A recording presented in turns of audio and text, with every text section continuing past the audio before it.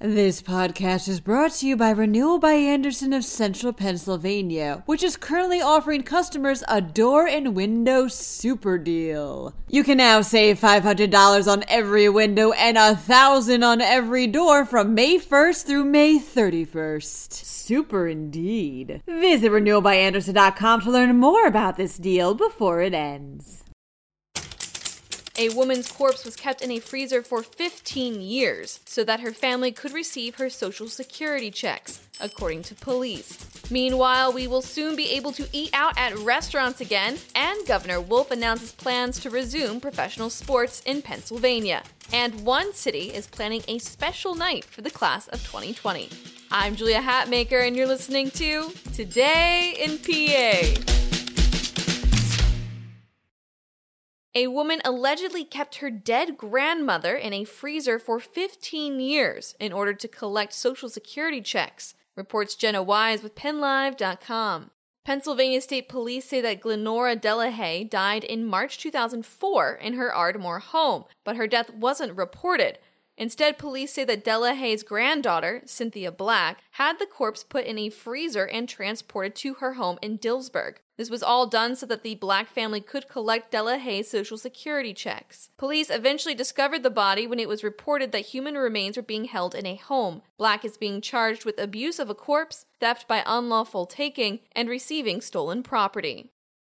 Restaurants may resume outdoor dine-in service as early as next week in Pennsylvania, reports Greg Pickle with PennLive.com. Governor Tom Wolf has said that starting on June 5th, restaurants and bars may reopen with limited outdoor dining service. This will only be allowed for those counties in the yellow phase. Counties in the green phase will be able to have restaurants and bars offer indoor dining, but with restricted capacity. For the restaurants in the yellow phase, there are some conditions to reopening. Reusable menus are not allowed, condiments cannot be left on the table, and buffets, salad bars, and drink stations are prohibited. One Cumberland County restaurant, however, is not willing to wait and has opened for indoor dining in defiance of Wolf's coronavirus restrictions, reports Charlie Thompson. Fray's Country Kitchen in Carlisle was bustling with customers on May 27th. Formal action has not been taken against Faze by the Department of Agriculture, but that could change. At least one restaurant in Pennsylvania, the Round the Clock Diner in York County, has had its state license suspended for violating the coronavirus restrictions. Professional sports will be allowed to resume in Pennsylvania, provided there are no spectators, reports Daniel Gallen with PennLive.com. The events and games will be allowed to happen in counties that are in the yellow or green phase of reopening, provided that the team in question has developed a coronavirus safety plan that is approved by the Pennsylvania Department of Health. These plans will have to include testing of all players and personnel. One sports area isn't waiting for Wolf's approval, though, and has instead opened and allowed spectators in defiance of it. Lincoln Speedway, a sprint car racetrack in Adams County, first allowed fans to watch nearly 50 drivers race over Memorial Day weekend. The number of fans was limited, however, but it wasn't approved of by the state, reports Rob Rose with the York Dispatch. The Speedway plans to do the same on May 30th. State police have advised the track owner against doing so, however, and the county's attorney general has said that appropriate enforcement action will take place should the Speedway move forward with hosting races with fans before it is allowed to do so.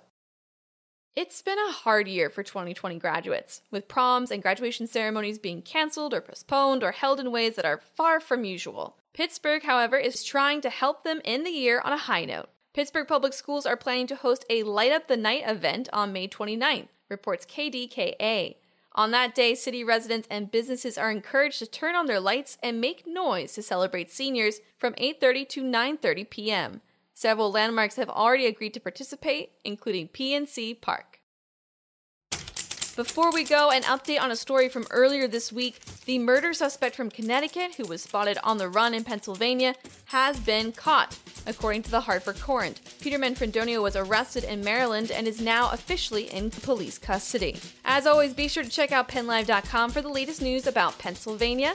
I'm Julia Hatmaker, and I'll be back tomorrow morning with another episode of Today in PA. Thank you so much for listening, and have a terrific Thursday.